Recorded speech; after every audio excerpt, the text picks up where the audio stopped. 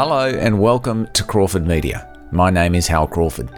Today I'm speaking to Bill Gruskin, an American journalist and professor who's worked as an editor with the Miami Herald and the Wall Street Journal, among other publications. He now teaches at Columbia University in New York, and Bill knows a thing or two about digital news. He took on the editor role at the Wall Street Journal Online in 2001, a few months before the attacks of September 11. After that, he got the journal's digital subscription base up to 1 million people in the early 2000s, well before the industry had caught subscription fever.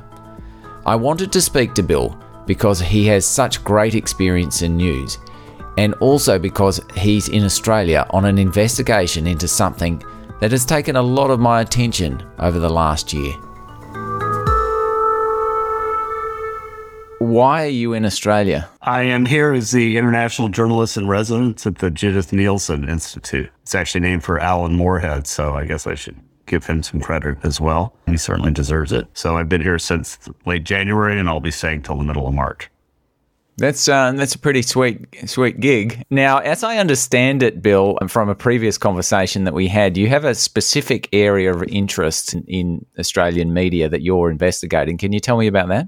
Sure. So just to kind of preface that, I'm the first international journalist in residence, so we're all trying to sort this out as we go along. But one of the things that Mark and I agreed upon, in addition to doing a number of public speaking events and a few lectures and that kind of thing, is I would want to tackle some journalistic topic. And given that Nielsen's focus is on journalism and ideas, as I was looking for a possible piece of research to do, I focused on the Media Bargaining Code, which is almost a year old now. It's not an exaggeration to say it's a revolutionary idea, and it has a lot of positives and also some negatives attached to it, but it's one of the most fascinating things I've seen happen on the media landscape in a long time, and one that I know a lot of other countries are looking at. So it seemed like an appropriate thing to dig into once I got here. Mark and the JNI team were fully supportive, and so I've been spending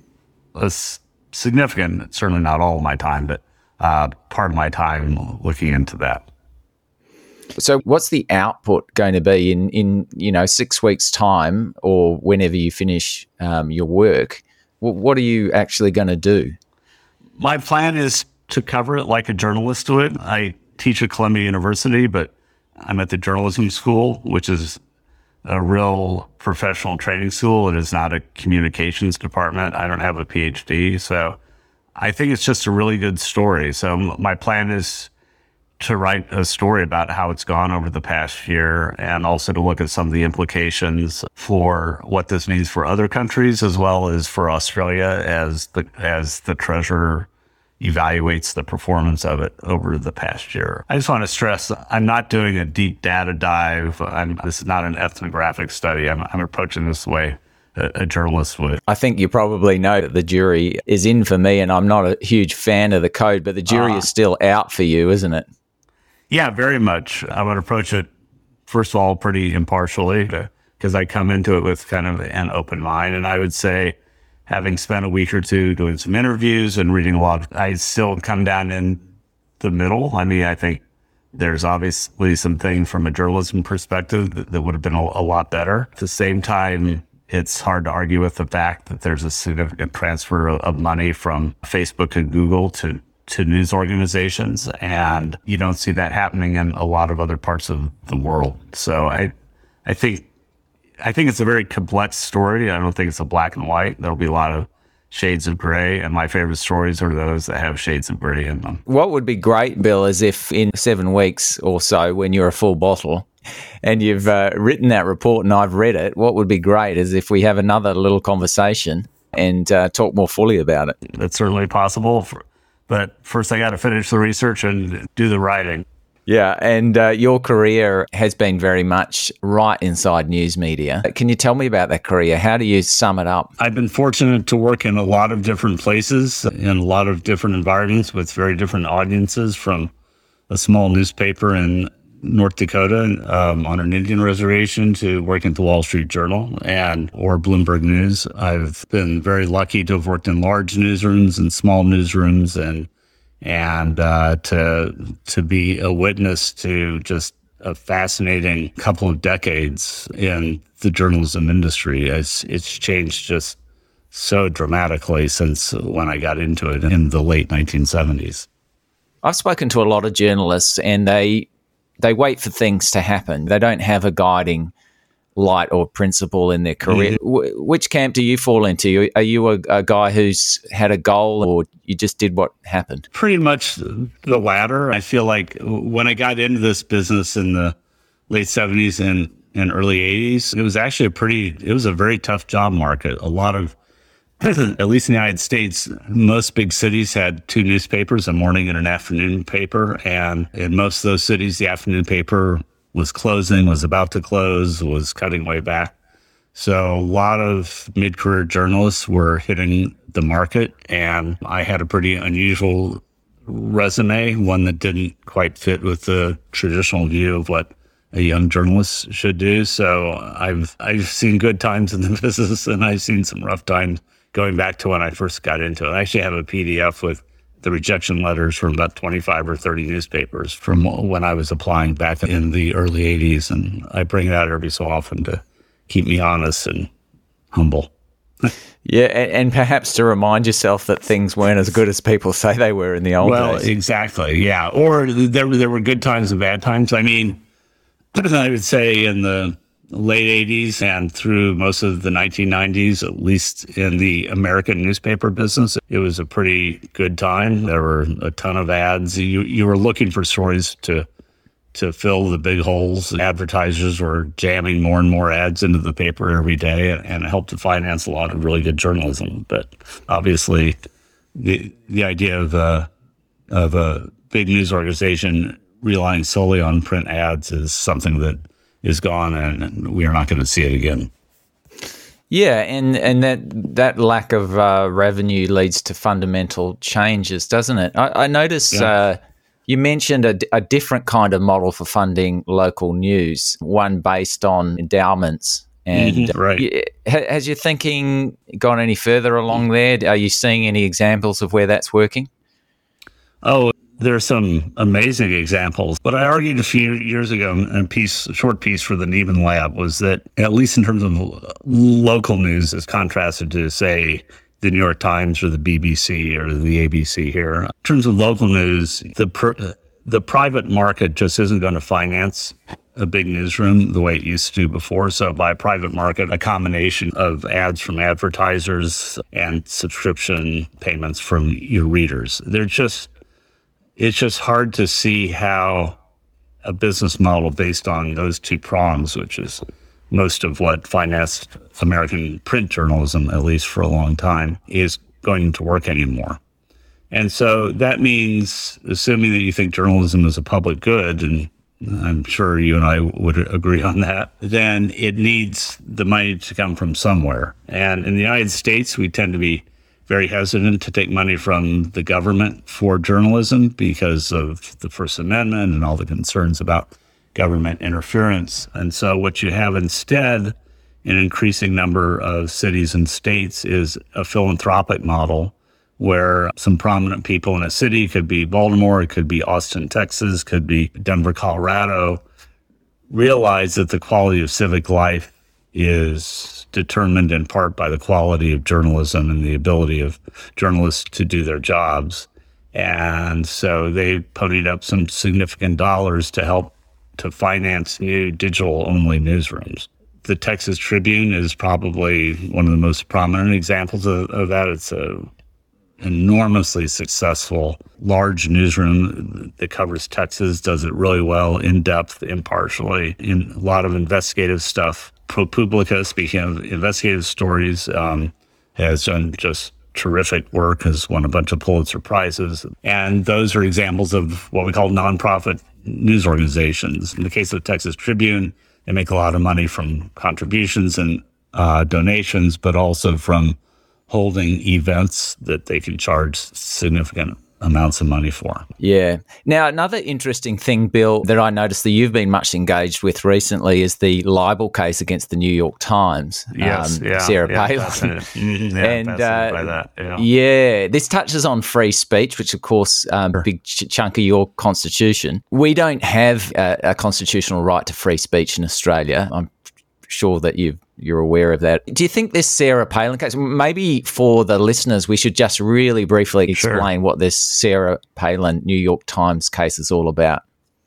Okay, I'll try to make this as succinct as possible. It goes back to 2 shootings of Congress people in the United States. First one, I believe, was in 2011 when a crazy guy shot a U.S. Congresswoman named Gabby Giffords in Arizona. She survived, but 6 other people were killed. At the time, there was some association brought up between that shooting and a map that Sarah Palin's Political Action Committee had put out showing crosshairs on a number of districts, including Gabby Giffords. There was never any evidence that the assassin was motivated by that map or that he had even seen it. So that's the kind of basis for it. Okay, you fast forward 6 years later, and there's another congressional shooting, and I'm sorry, but this is the United States where there's a ton of guns around. There's another shooting, this time of the Republican Congress people who were doing a softball practice, and fortunately, nobody was killed in that one except for the assassin himself.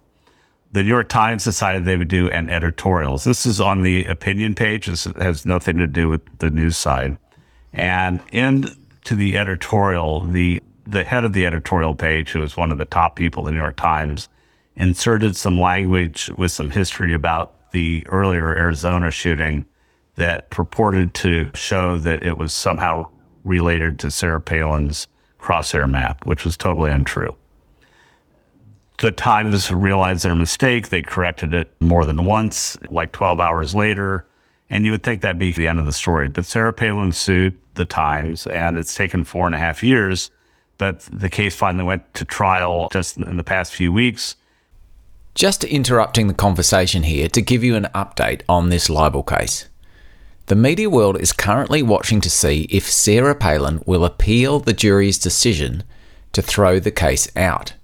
Both jury and judge decided Palin hadn't been defamed, with the judge ruling there was no evidence of malice on the part of the New York Times. That's an important requirement with US libel laws and news organisations. If an appeal happens, there's a potential to rewrite America's extensive free speech defence for journalists and radically alter the mediascape in the US. The case has also been very interesting for media watchers because it has shown how such a prestigious news operation made such a big mistake. And it's fascinating to me because it showed, when you looked at a lot of the depositions and the court files, it showed a lot of dysfunction at the New York Times in terms of how this error got put into the piece in the first place. But it also raises some really interesting issues around whether Palin's lawsuits should have even been allowed to go forward. Yeah, and now tell me about the dysfunction that it's exposed at the New York Times, which is fascinating for journalists to observe. Noticing that the editor introduced an error into an opinion piece. Have you ever done that? You've been an editor of many years standing.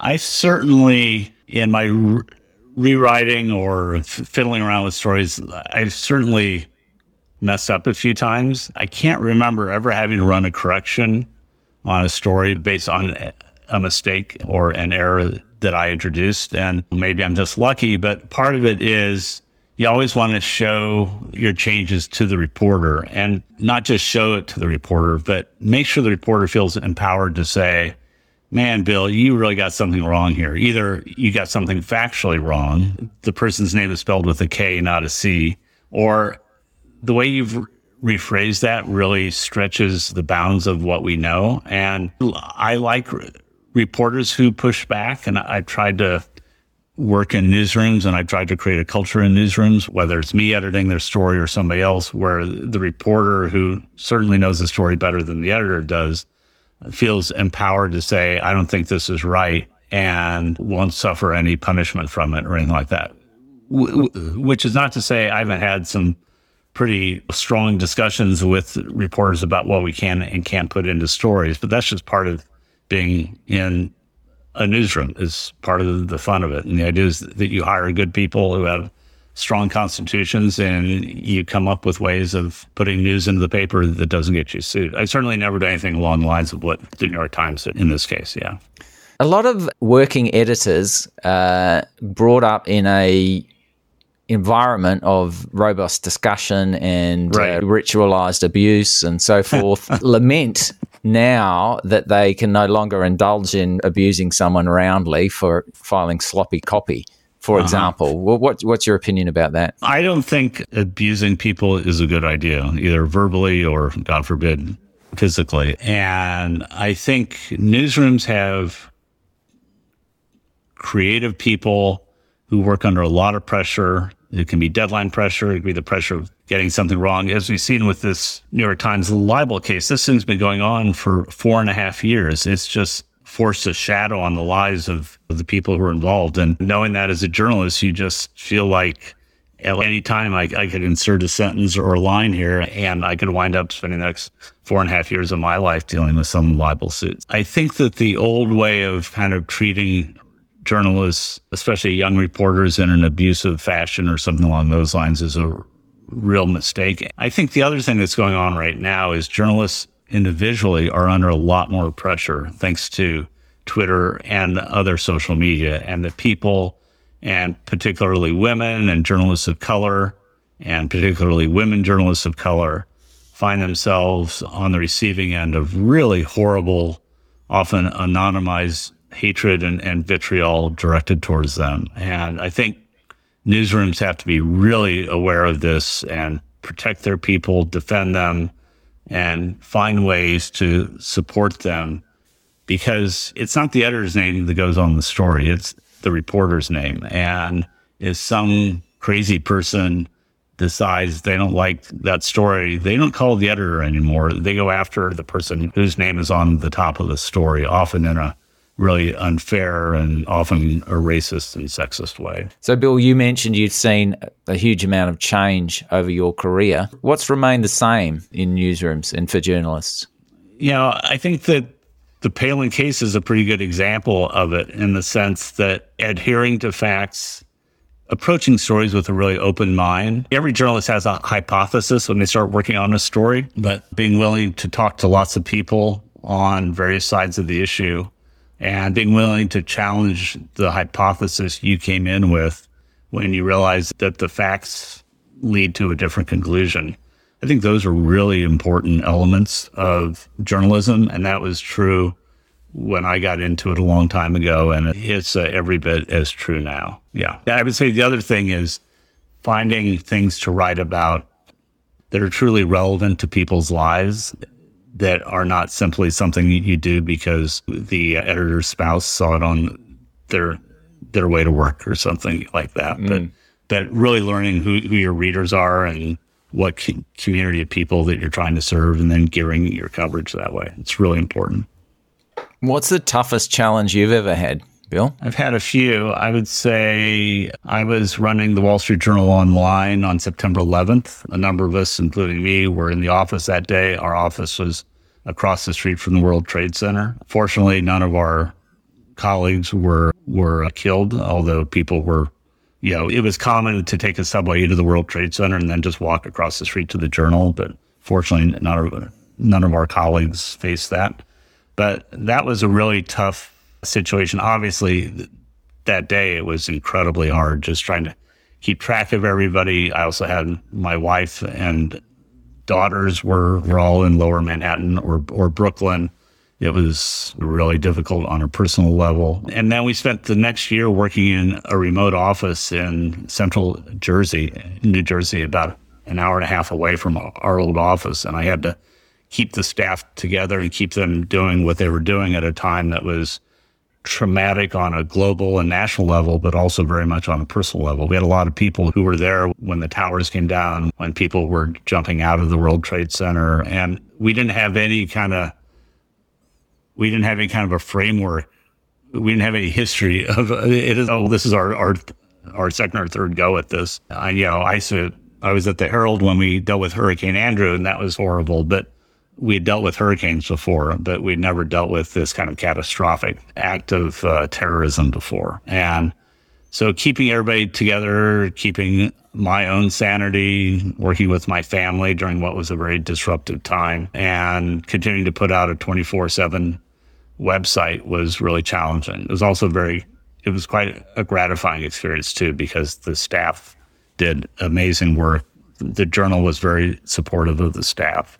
And so it was not easy, but I felt honored to be part of it.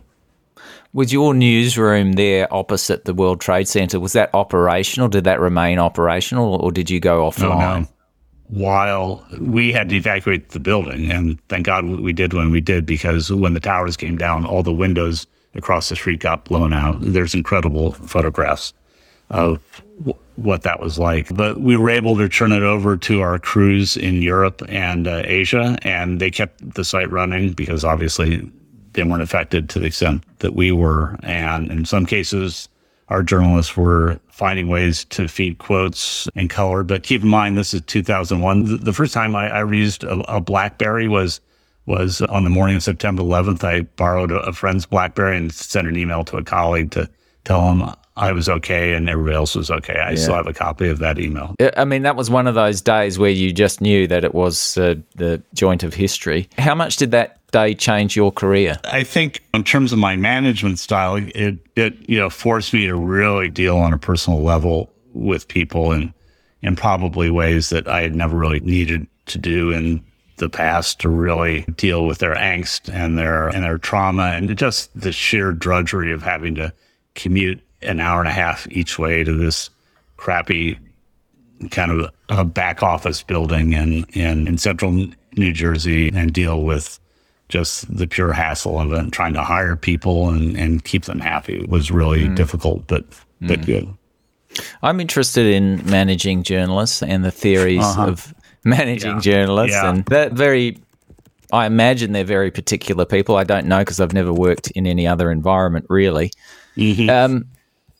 One of the ideas that I've been exploring is that people are responsible for their own emotions and that they choose to feel how they feel. This comes from the work of Alfred Adler, a Viennese psychologist from the late 19th century, so it's not exactly mainstream. But what do you think of that idea and how do you conceive of managing journalists? So just start with the first one. I guess people are responsible for their own emotions, but when you have outside stimuli, whether it's the pandemic or 9/11 or a hurricane or something, I think it's asking a lot of people to say, well, wow, you're like totally, unable to work today. You just got to get your act together. There are outside stimuli and outside factors that can affect people, say nothing of racism or economic inequality or anything along those lines. So I'll just put that aside. I think in terms of newsroom management, I think I've worked for some really great bosses. I've worked for a couple of bad ones very early in my career, but I've worked for mostly really good ones since then. And one of my favorites is a guy named Paul Steiger, who was managing editor of the Wall Street Journal for a long time and then was the founding editor of the ProPublica investigative site. And he had a very calm demeanor. We would get beaten on stories by the New York Times sometimes, and he wouldn't start screaming and pounding things, but he would say, I want to know how that happened. And more importantly, I want to know what we're doing to make sure that doesn't happen again. And that could be making sure the reporter on that beat understands the significance of this, or helping him or her develop better sources, or maybe taking that reporter off that beat because they just aren't equipped to cover it. And always trying to push forward, not being a recrimination type of boss who's always looking for screw-ups. And the other thing he used to say is he wanted stories with a moral force to them. I think that was his word. In other words, stories that you didn't have to layer on a lot of crazy language to it or anything along those lines. You just put the facts out there in a really compelling way, and the moral force of the story kind of came through. And I think that's something that's been lost in a lot of journalism I see now. Is that related to trying to come from a particular point of view? Every reporter has a point of view.